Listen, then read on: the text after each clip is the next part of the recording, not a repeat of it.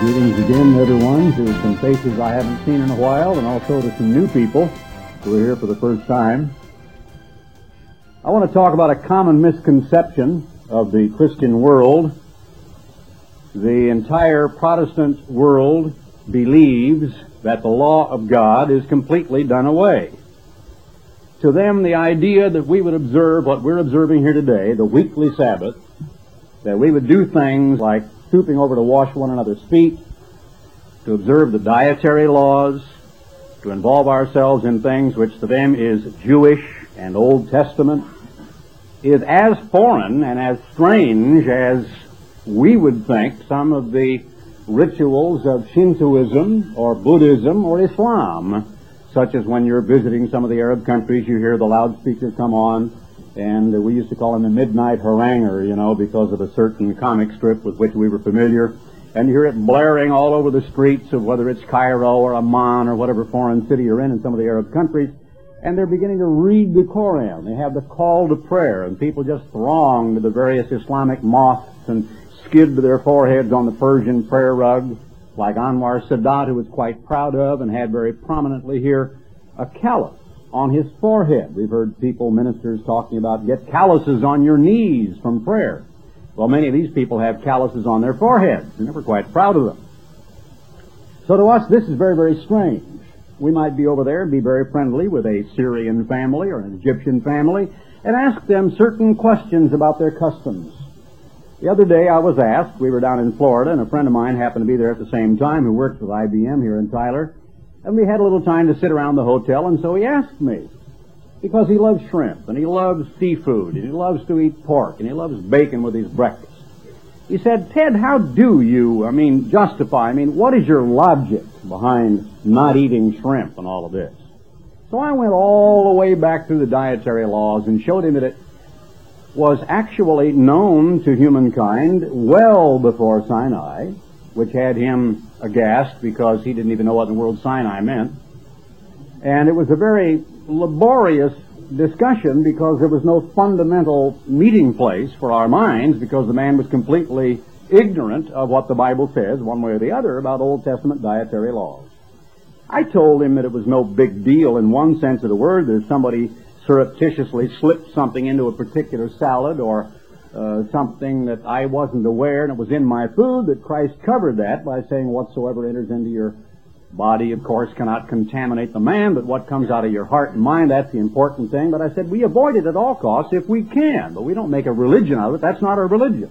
But he was asking a friend, he's a golfing buddy and a very good friend, about one of my beliefs, and I was beginning to explain it as best I could. Just about every church you know of, with the exception of the Seventh-day Adventist, the Seventh-day Baptist, the Church of God Seventh Day, the Worldwide Church of God, many others split off from that organization and this one, which really are in the minority. That is, the Seventh-day Sabbatarian organizations are in the minority.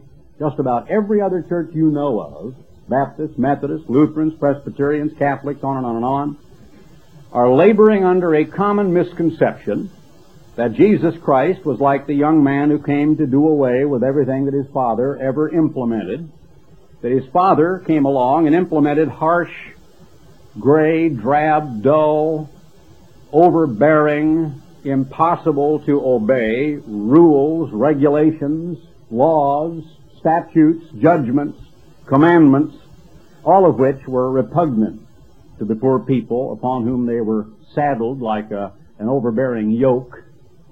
And that for years and generations these poor people just labored under that kind of rigorous religion. And many of us Americans feel that a lot of the people in some of the Arab countries just labor under a rigorous religion.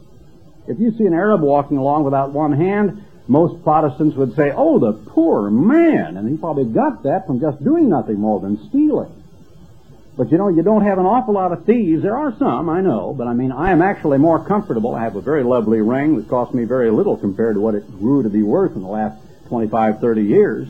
It took me several years to collect when diamonds were probably 1/10 as expensive as they are today. And yet I can walk down a street in Cairo or Amman with my ring and my watch on my hand and wrist in far greater comfort than I can New York, Los Angeles, Detroit, or even Tyler, Texas. Because of those rigorous laws that many people think are kind of in some way linked with the same kind of religion that God allegedly imposed upon the ancient Israelites. I want to deal with at least one part of that common misconception today. Is the law done away? Here are the rules of our study. I'm going to do like I used to do to my second-year Bible class and say we may not use a single scripture in the Bible after Exodus 20. We can refer to a couple of them in passing merely to glean a principle, but geographically, historically, ethnically, racially, religiously, sociologically, we're going to confine everything we study to those chapters prior to Exodus, the 20th chapter, which, as you know, is the chapter where we read God gave the Ten Commandments from Sinai. So let's begin by turning to Genesis 2:15 and read what it says in the very first part of the Bible, a part of 11 separate documents which are called the creation hymn. Thus the heavens and the earth were finished, and all the hosts of them, and on the seventh day, verse 2, chapter 2 of the book of Genesis, God ended his work which he had made. He didn't end his creating. He was still creating, but he ended his work which he had made, and he rested on the seventh day from all his work which he had made. This is long prior, centuries prior to the giving of the law at Sinai. This is at creation, approximately 6,000 years ago, and approximately 4,000 years before the time of Christ.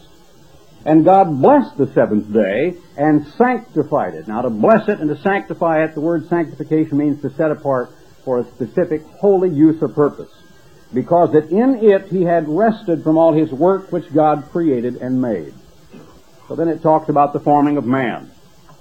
And finally, beginning in verse 15, God took the man and put him in the Garden of Eden to dress it and to keep it. And the Lord God, the eternal God, the word YHVH is translated in the capital letters Lord, and I prefer eternal. The eternal God commanded the man, saying, oh, well, then God began showing the man who was in charge. God gave an order. When you command someone, you order someone. God ordered the man. God gave the man a commandment.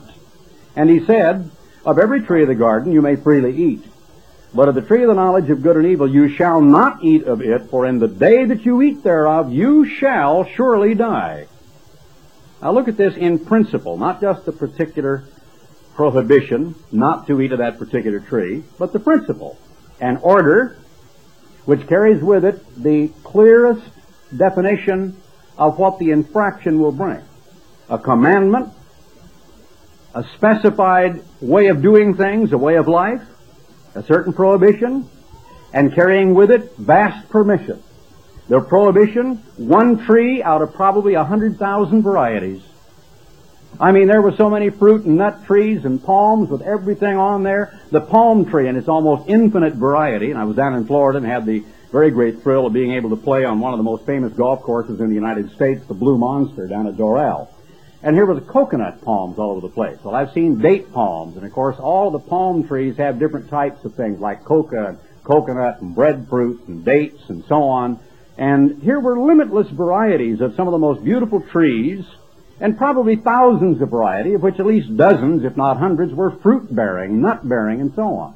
Food, trees beautiful, pleasant to the eye, with gorgeous blossoms and huge fronds and beautiful leaves and gorgeous fruit. What is prettier than a nice ripe bunch of bananas, or a beautiful ripe peach, or a gorgeous pear shaped so prettily, or a beautiful Macintosh apple? They were all there. So this commandment was not necessarily a yoke of bondage. It was a prohibition. It's like saying out of all the trees, they're all fit to eat, they're all good for you, they're good for your health, they look good, they smell good, they taste good, and only one of them's poison to you. Don't touch that one. That's not too limiting, is it? Only one tree out of all of those? And it carries with it a penalty. What was the penalty? Death. Maximum penalty. So by principle, in the second chapter of the book of Genesis, we find God in the position of a commandment-giving God, spelling out an enormous amount of liberty, of permission to take from every other tree, fruit and nut-bearing bush or tree that existed, except one, and if you eat of that one specific one, you will surely die. Now that means really, ultimately, many people don't understand that. In the 20th chapter of the book of revelation, I'm going to go by principle, as I said. There's the principle given that when death and hell, meaning the dead and the grave or those buried in it, are cast into the lake of fire, this, quote, is the second death. You may be familiar with that scripture. And it says this is the second death. You may remember that it said, it is given to all men to die once, after this the judgment. And the point is that if Adam and Eve had not made any decision one way or the other, had merely not taken of the tree of the knowledge of good and evil, but had lived their lives, they would surely have physically deteriorated, reached old age and senility, and would eventually, because they were physical organisms and merely depended upon air and water and the soil and the natural nutrients that God created, they would have simply run out of steam and died, unless God had changed them or supernaturally at the last moment of their lives put them into His kingdom. So death is the ultimate or the second death from which there is no resurrection, but death meaning utter and total destruction for all eternity. The wages of sin is not what my grandmother suffered. I'll make that clear. She was 96. She was a lovely lady. She simply took off her glasses, put it on her Bible, leaned back in her rocking chair, and dozed off in the middle of the afternoon and drifted off in her sleep and died. You cannot ask to have a more pleasant death nor a more rewarding life than my grandmother experienced. When she died, that was not God exacting the penalty for sin.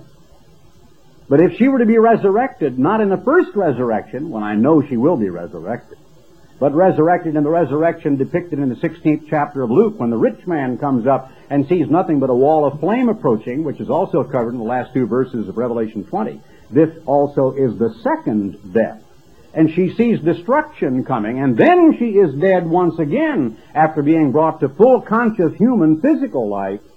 That is the wages of sin. For the wages of sin is death, Romans 3:23. Here's the principle given, defining what is sin. You shall not covet. Don't look at it. Don't lust after it. Don't want it illegally. That's coveting. You shall not steal. Don't take what is not yours. It's mine. Doesn't belong to you. Keep your hands off of it. Don't dishonor your only parent. I'm your only father. I'm telling you as a child what not to do. If you do it, the penalty is death. That's quite a principle. God is the commandment giver. Man is the commandment receiver. God sets out the parameters and says what and where and when and why and how. And then the man decides whether. The man does not decide what and where and when and how and why. He only decides whether he will obey or whether he will not obey. Let's notice Genesis 3 and verse 6. The woman saw, she looked with her eye, that the tree was good for food. It was pleasant to the eyes. The tree desired. So she lusted. And the human physical desire to reach out and take something that is pretty. Many people in this room, many people hearing my voice on this tape program, any number of people as a little child have reached out and stolen something like a little doll, piece of paper, a little book, piece of fruit from the neighbor's backyard fence, a marble in a 5 and dime store, reached out with their little hands as little children and taken something that didn't belong to them. The woman saw the tree was good for food, that it was pleasant to the eyes, a tree to be desired to make one wise. She took of the fruit thereof and did eat, and gave also to her husband with her, and he did eat. And the eyes of both of them were open, and they felt guilty. And I won't divert into that. The first sin had nothing to do with sex. God had told them, be fruitful and multiply, replenish the earth. And it says in Hebrews 13:8 that the marital bed is undefiled and there is no sin involved. So another great misconception in many of the great churches who actually think and teach to put people under a kind of an Augustinian guilt complex about sex. That the very first sin was Adam and Eve getting together as human beings in marriage and conceiving a child, which is absolute nonsense. So they broke, actually, in principle, 4 separate commandments. And when you covet or lust, you also break, as the Apostle Paul said, quote, covetousness, which is idolatry. You break the first and second commandment to have no other gods before God and not to make a graven image. You make an image out of a piece of fruit. So actually, by extrapolation, they broke perhaps 6 of the 10 commandments by this one act. But let's go along because I have some very interesting scriptures to give you. In Genesis 4 and verse 8, very, very quickly we see that Cain talked with Abel his brother. It came to pass when they were in the field that Cain rose up against Abel his brother. This was jealousy.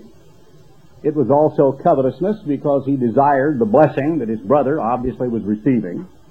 he rose up against Abel his brother and slew him, and so he killed him. And he was cursed and sent as a vagabond. The penalty of death was not exacted immediately, but it certainly was going to be held in abeyance until the end of his life, and until that point in time when he has either an opportunity to repent or he's in the final great resurrection and is destroyed.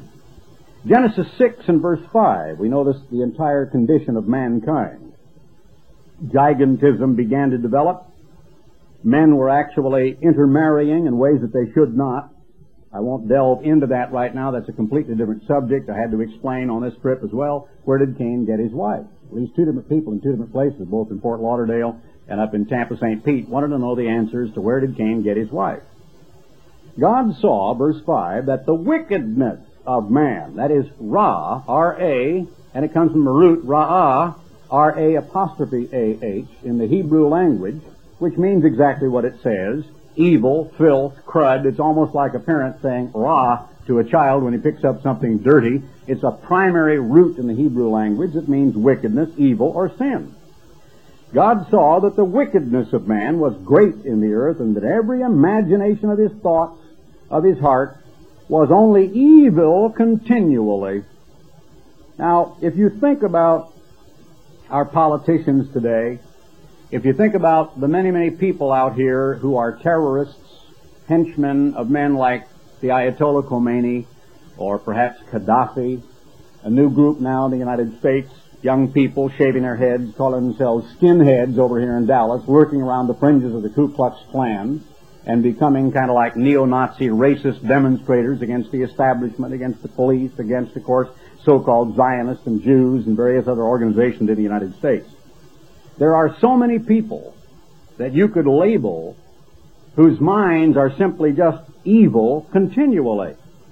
Now, basically, you can apply that in a far broader, generic term to all of humanity, because human nature is vanity, jealousy, covetousness, lust, and greed. And from the time of our little childhood, we are thinking only in selfish motives of wanting to get, to accumulate, to have before the other fellow has, to compile, to accumulate material goods, to have fun, pleasures, and enjoyment, to just drink and to take in. But the idea of helping, serving, giving, and sharing is a rather foreign idea to most people, at least by nature. This was so bad that it said it repented the eternal, that he had made man on the earth, and it grieved him at his heart. That's like saying a mother and a father who have nurtured a child and loved that child, and the child grows up to be a full, mature young man, and is so dirty and so rotten and so unprincipled and so evil that the parents are literally saying, I wish he'd never been born. And so God is shaking his head in disgust and is actually grieved to his heart. I wish I had never made a man. And God doesn't lie. God isn't playing games. He's not saying this just for spiritual salt and pepper to kind of flavor the Bible, make it interesting reading. It came to the point where Almighty God in heaven above looked at people just like us in this room and looked at the way our minds work, by and large, unless or until we're converted, just looked at the kind of people we are and said, I'm so sick to my heart, it makes me wish I'd never made any of them. That's the way he felt about it. And the Lord said, I will destroy man whom I have created. Now wait a minute. Here we are again. God is in the position of commander. God sets out all these wonderful liberties and blessings. Be fruitful and replenish the earth. And the nicest command Adam ever heard, wasn't it? Look at that lovely creature God gave him. You think that some of these women that win beauty contests today are beautiful? I mean, Adam had to have the most perfect human physical specimen that's ever walked the earth, in my own way of thinking, because the human female was made with the very hands of God. And Adam had to be one of the most beautiful physical specimens that any human being ever looked at, that the female ever looked at, because God made those two. We talk about Greek gods, and sex goddesses and so on. Of course, you can only get so good, let's face it. I mean, a beautifully athletically proportioned and conditioned and good muscle tone, hardly an ounce of fat and so on a very young body. I mean, it just gets so beautiful. But that's the way those people look to each other. And so look what God told them. All of this long life of being happily married together and teaching your children. I mean, you don't want to look at each little 1 out of 100 things that God says don't do without also investigating the 99 beautiful, wonderful things he said do, that you can go ahead and enjoy. But here is God in a position of appraising the imagination and thoughts of the heart of man, man's deeds, man's thoughts, man's way of life, his desires, his society. Being grieved to his heart that he had made man, and then deciding what the penalty is going to be. And what is the penalty? Destruction. Kill them all. The penalty is death. I will destroy man whom I have created from the face of the earth, both man and beast and the creeping thing and the fowls. It repents me that I made them. The whole thing is a wretched mess. That's like taking the Mona Lisa and just taking one bit of tar and smearing it all over her nose. It ruins the whole painting. I mean, God wasn't finding anything of redemptive quality, even in the beautiful birds that he made. The little hummingbirds were suddenly not that pretty to him anymore because it was all wrecked because of what man was doing. Murder, sodomy, looking and appraising at our society today, like the mints in the streets of San Francisco, where they're out there parading around, get the troops out of Honduras. And God looked down upon the deeds of man and became grieved to his heart and decided to destroy them all. God looked, verse 12, upon the earth, and behold, it was corrupt, for all flesh had corrupted his way upon the earth. That can be read two ways. It, frankly, I believe, means that all flesh had corrupted God's way, but it can also mean that flesh had corrupted their own way, meaning that the correct way of life they had so twisted and perverted that it was absolutely ugly and corrupt before God. So he told Noah, we read that story, and I won't belabor that because I want to go along because of the subject that we're dealing with today, to make an ark. And he was to take food into the ark. God was going to destroy everything and everyone, and again, God is the commander. God gives the gift of life and says, walk ye in this way. When they rebel against it, what was the penalty? Death. Death by drowning. Irrevocable principle stated over and over again long before Sinai. Chapter 7. He said, only Noah have I seen righteous before me in this generation. Of every clean beast you shall take to thee by sevens. How many Methodists, Baptists, and Presbyterians know that scripture's in the Bible? Of every clean beast you shall take to thee by sevens. Well, what makes it clean? It doesn't say here. You don't find out until much later. The male and his female. How did Noah know what was clean? Well, because you see what you have here in these first few chapters, for one thing, prior to the flood, Genesis 7 and 8, you've got 1/6 of all of human history until right now today in the month of March in Tyler, Texas, haven't you? You've got approximately 1,000 years. And we once did some studies in my class that proved that by giving the average age of 25 before marriage and an average family of whatever we decided upon, 4, 5, or 6, and all of them healthy and nobody dying from disease, that we could have had 4.5 billion human beings on the earth by the time of the flood. That's like the old question, would you rather have a penny doubled in value every day for 30 days or rather have $1 million right now? And you better take the penny because I've done it recently on my calculator and I forget whether it's close to 6 million or over 5, but it's incredible the amount of difference. In the last few days it doubles and redoubles astronomically. Well, the same thing is true of the human procreative ability, that in that number of years we could have had perhaps 4.5 billion human beings on the earth by the time of the flood. I doubt that there were that many. I'm just saying that it's humanly possible. There might have been as many as 800,000 or maybe 500 million or perhaps 2 billion. I just don't know. But there were a lot of people. We tend to think of a few families around here and there like some isolated part of Africa with just a very few villagers around, but it wasn't that way at all. A little comment a little later on writing and some other factors that some of the scholars have taken issue with. Of every clean beast you shall take by 7 pair, and those that are not clean by 2, the male and the female. Verse 8, of clean beasts and of beasts that are not clean, the fowls and so on, and everything creeps upon the earth. All flesh died, verse 21 and 2, all flesh whose life, all in whose nostrils was the breath of life. The breath of life is where your life comes from, not a soul, and was in the dry land, died. Now, over in verse 20, we see the Noachian sacrifice after the flood, and we have to ponder this. We're beginning to discover all sorts of things that we would normally think had to do with a ceremonial religion, that had to do with post-Sinai and had to do with Levi or the Levitical priesthood. Noah built an altar unto the Eternal. Why do you suppose he did that? Did God say anything other than these few little portions of history that we have? Do you realize that what we have here is not even 0.001% of what was written, let alone what was spoken to these people? You know that for years, even as recently as perhaps the mid-1800s, many so-called scholars began to argue that Moses could not have written the books of Moses because writing wasn't invented until that time. And that only in recent years, archaeologists have begun to discover things like some of the clay tablets in cuneiform, and it goes back perhaps to the 1700s. But basically, the age of discovery and of scholarship and so on in the 1800s, when men began to unearth some of the tells, as they were called, or the mounds over in the Middle East, and certain men like Layard and many others began to decipher some of the ancient languages. You can read even in Halley's Handbook of the discovery of the Tel el Amarna tablets, of the Rosetta Stone, of the Code of Hammurabi, or Hammurabi, which I have seen over in the British Museum. And you can see the very important Rosetta Stone, which I mentioned, which actually has 3 languages, Greek, Demotic, and the Egyptian hieroglyphic, which was the key to unlock those ancient tongues. What I'm saying is, and we'll come across it time and time again, that these people knew how to write, that God had revealed to those people, and they were intelligent enough that by the time that Adam was grown 25, 30 years, they were already beginning to make symbols which stood for various words and sounds, and that writing was known, and that actual records were kept. There is strong indication that what Moses merely did was to collect records which had been kept by the ancient patriarchs, that had come down through that whole lineage of patriarchs, from Seth down to Noah's time. And that's another separate subject. You can absolutely demonstrate that Noah was not the 7th from Adam. And I've gone through that before. He was the 7th, not of the firstborn, but the 7th patriarch. And you can demonstrate that.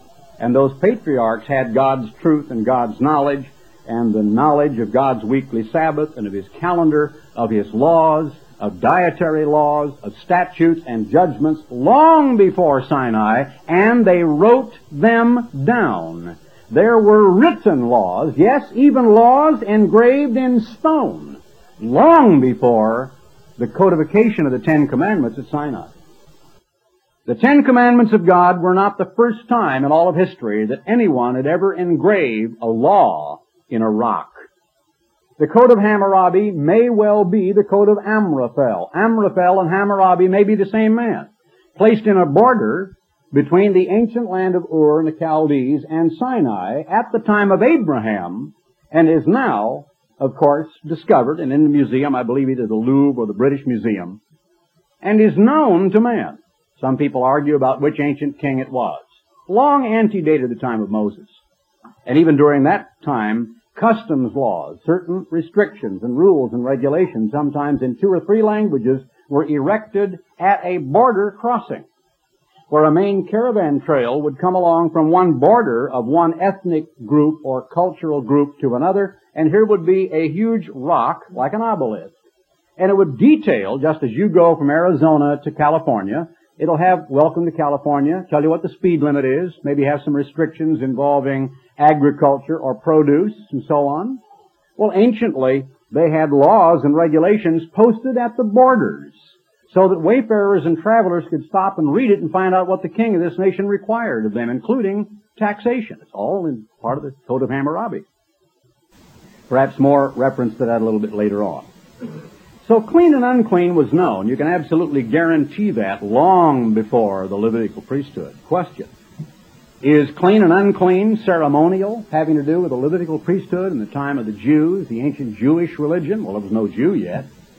No Jew walked the earth until after Judah, and then even way later than that, when his children began to be called in the vernacular Jew instead of simply Judahites or whatever they would have been called. So this is not ceremonial. This is dietary. It's just what's good to eat and what isn't good to eat. Just dietary. It has to do with health. It has nothing to do with the priesthood. And what about sacrifices? Was it ceremonial? Well, in one sense, he was offering thanks. How did Moses come to know that God would perhaps be pleased by the symbolic offering of a clean animal and the preparation of its meat and the pleasing odor of, like a New York cut steak, wafting up into the evening sky, just like you going by your neighbor's backyard and saying, I think somebody's going to have a barbecue, and decide that that would be pleasing to God, unless God had told them so. They didn't just invent it on their own behalf. So God promised he would never curse the land again. Let's go a little bit further here and notice in the 13th chapter of Genesis, I'm going to skim along and just pick certain scriptures to remember to stay within our constraints or parameters of not using scriptures after Exodus 20. Speaking of Sodom, when Lot was going to be taken out of Sodom by the two angels, Abram was to rise up and to try to get Lot and his family out of there.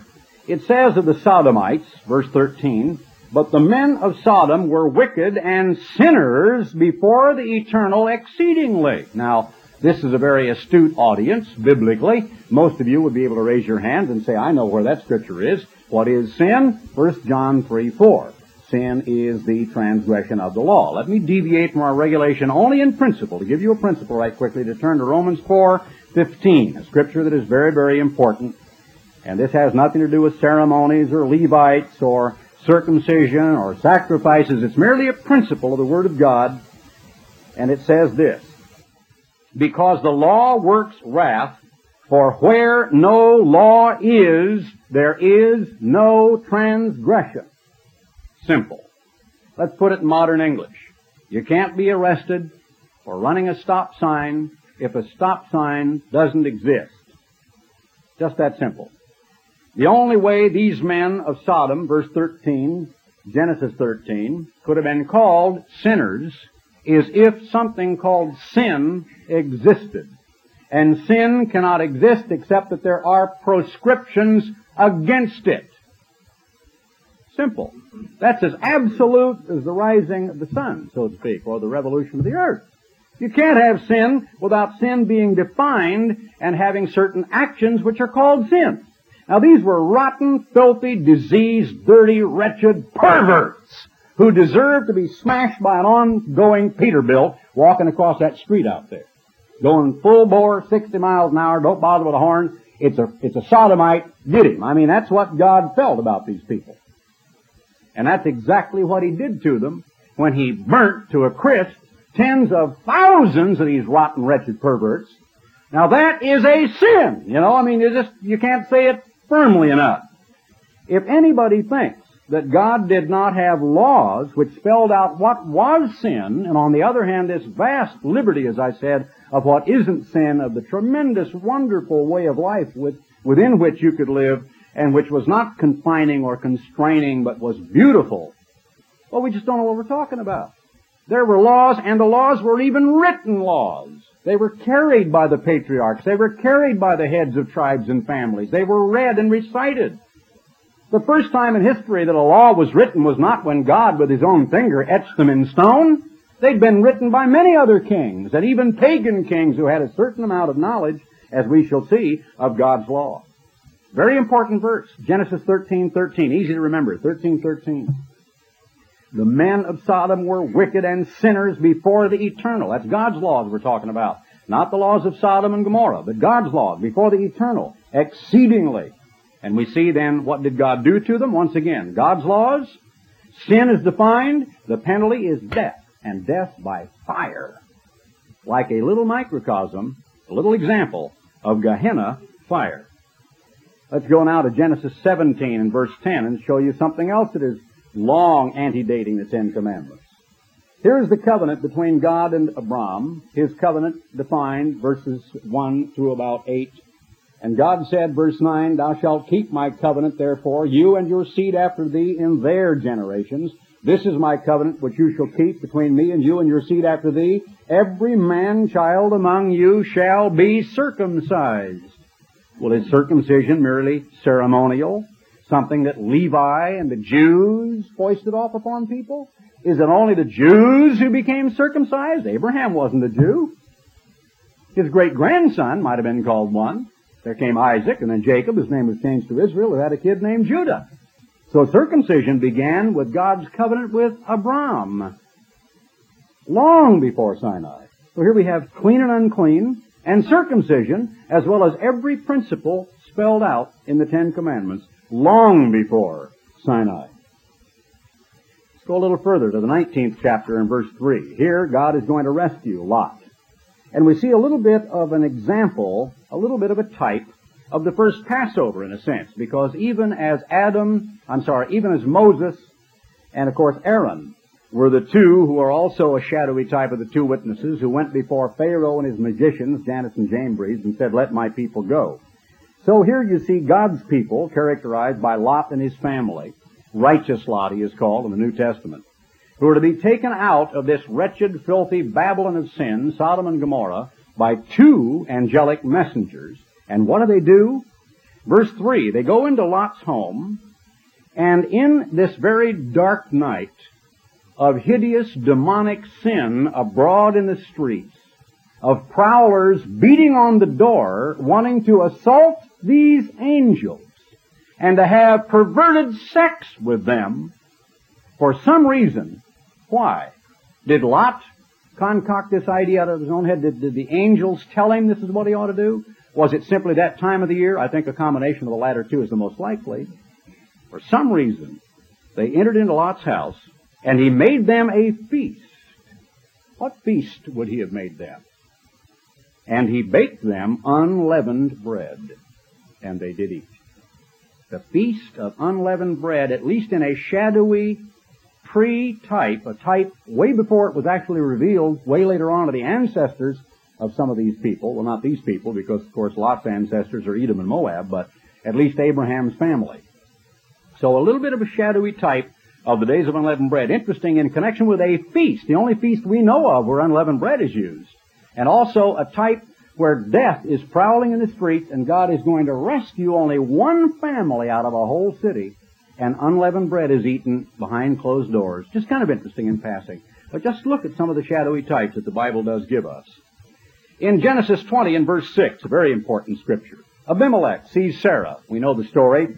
She's quite elderly, the way we would look at it, and yet probably looked about 25, the way our physical bodies are today, because she was still so attractive, so lovely, and of such nice light skin and complexion, perhaps long blonde hair, and she was called fair of countenance, that Abimelech, who was a swarthy king of this particular nation, king of Gerar, sent and took Sarah, verse 2. God came to Abimelech in a dream by night, verse 3, chapter 20 of Genesis, and said, "You are as good as a dead man." God's saying, once again, what the penalty for sin is. He's saying the penalty for this is death. Because of the woman you have taken, because she is a man's wife. We're dealing here then with adultery, aren't we? Kidnapping, but maybe he had that province or that right because he was a king.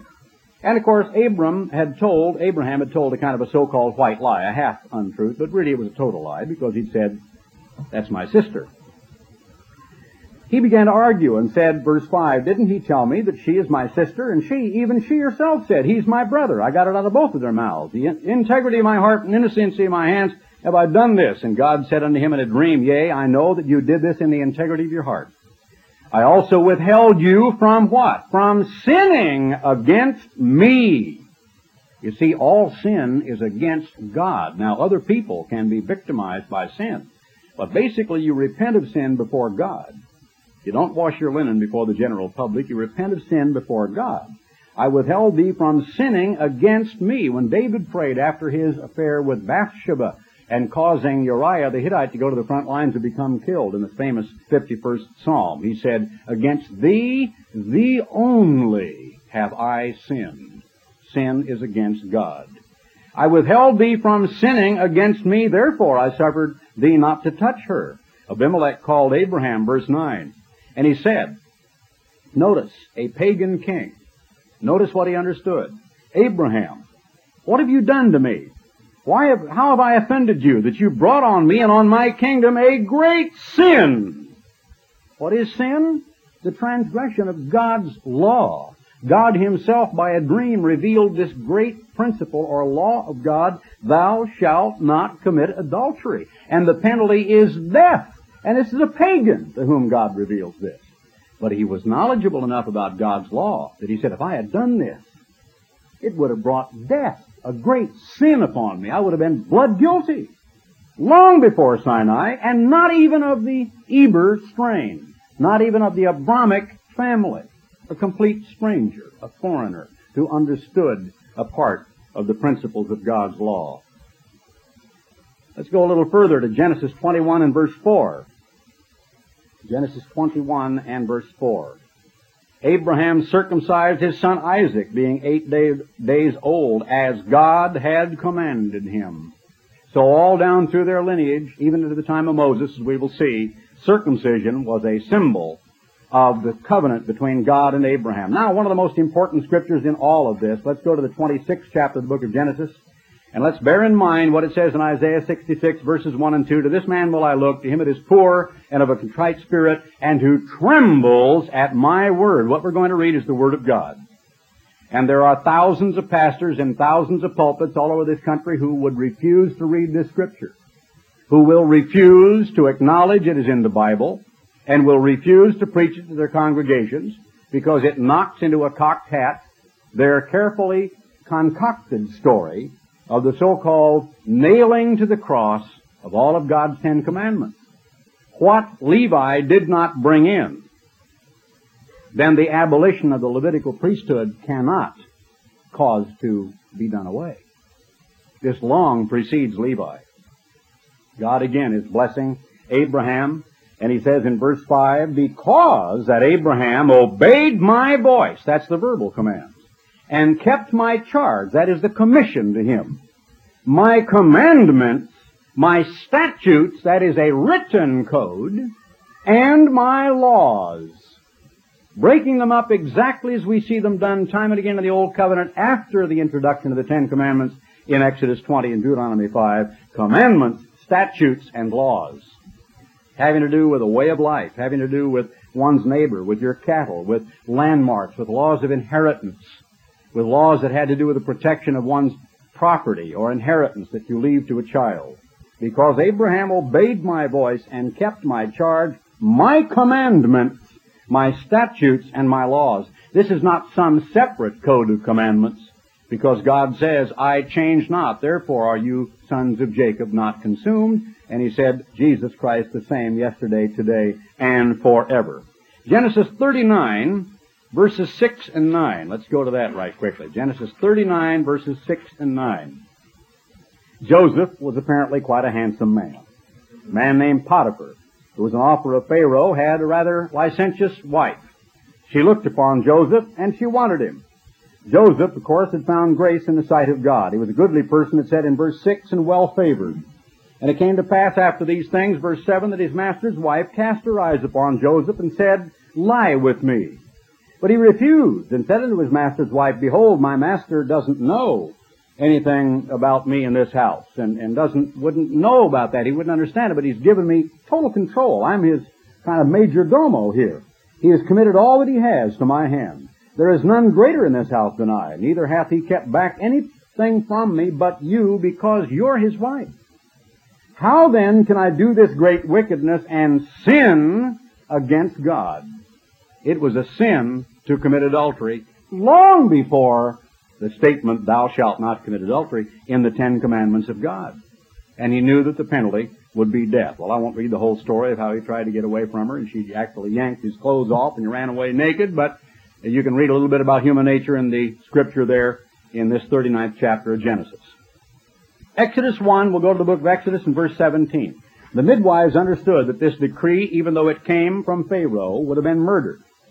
And it said in verse 16, they were told that when they did the office of a midwife to the Hebrew women, and they were upon the stools, which we've seen actually in archaeology examples of, which showed that unlike a lot of the practices today where they let a woman lie flat on her back, they were actually in a sort of a sitting position with the legs raised up on a stone basin that was carved out. It was actually a birthing stool, and that's what this word meant.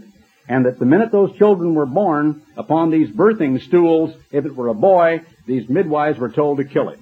If a daughter, she was to be allowed to live. But the midwives feared God. Now, this is not conclusive all by itself. It were the only scripture we had from Exodus 20 to Genesis 1, I agree.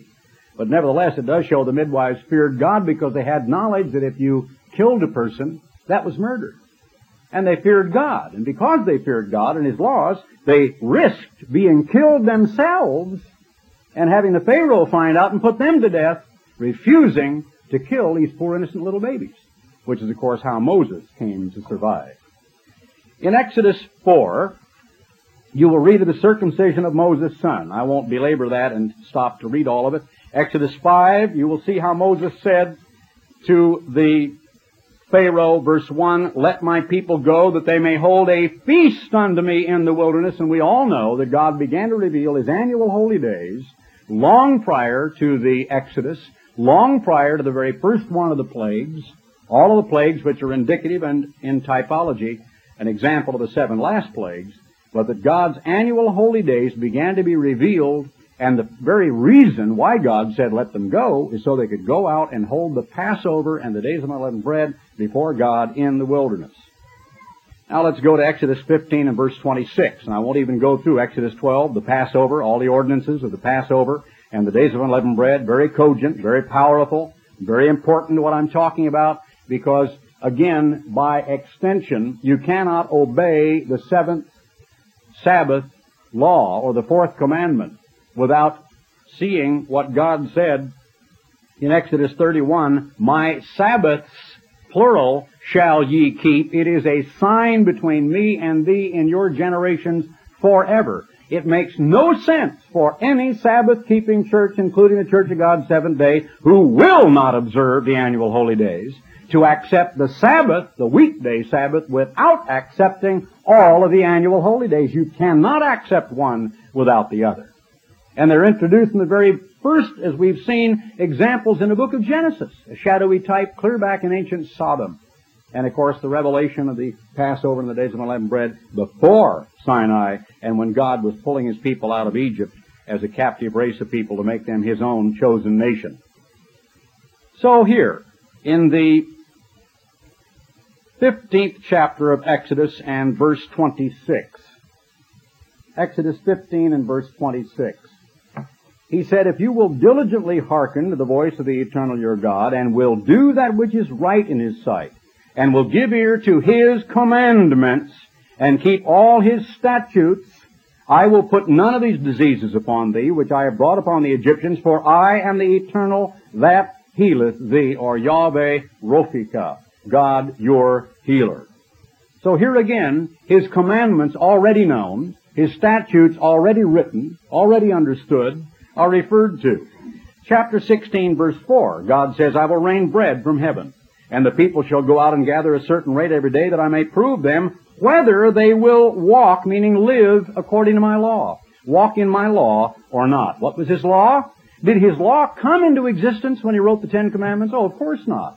That is merely the formal codification of the 10 Commandments in the most durable writing materials known to man, stone, to show its perpetuity, but it had existed as a very part of God's nature, of God's love, of His character, illustrates His purpose for man, how to love God, how to love neighbor, and a total way of life that Almighty God revealed to mankind. It's a part of the very extension of God's nature, the 10 Commandments of God.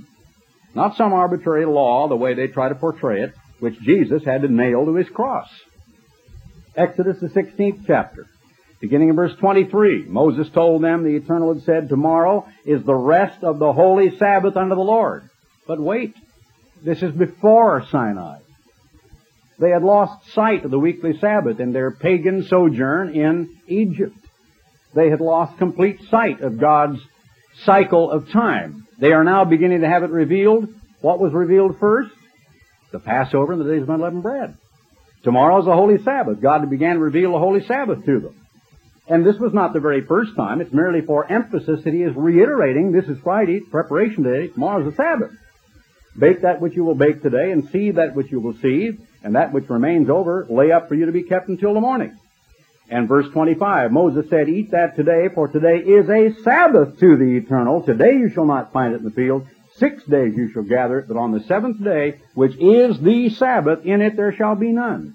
God then says to them, verse 28, long before Sinai, they're right at the foot of Sinai virtually, they're in the wilderness, they're coming closer to Sinai, but He's still referring back to all of their murmurings from the time they crossed the Red Sea. And He says to them, "How long refuse you to keep my commandments and my laws?" And then we come to Exodus 20, the 19th chapter, where they promise to obey His covenant, and they will do everything Almighty God says to do, and the giving of the commandments of God. And let's refresh our memory right quick in conclusion.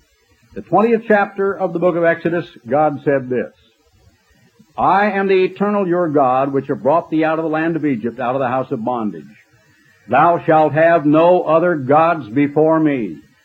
You shall not make unto thee any graven image, or any likeness of anything that is in the heaven above, or that is in the earth beneath, or that is in the water under the earth.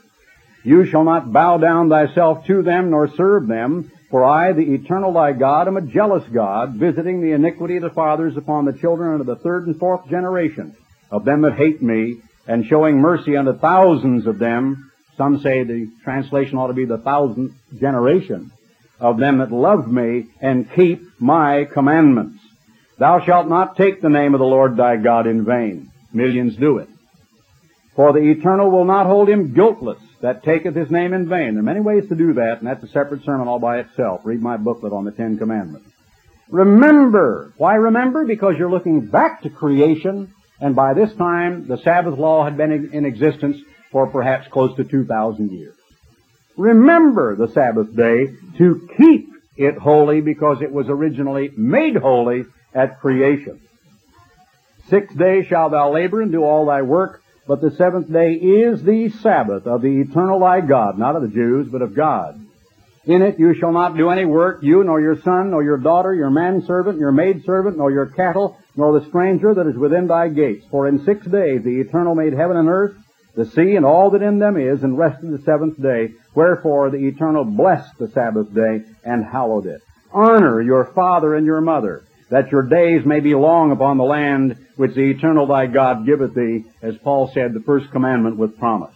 Thou shalt not do Rothsack, which is in Hebrew murder. You shall do no murder. You shall not commit adultery. Thou shalt not steal. Thou shalt not bear false witness against thy neighbor.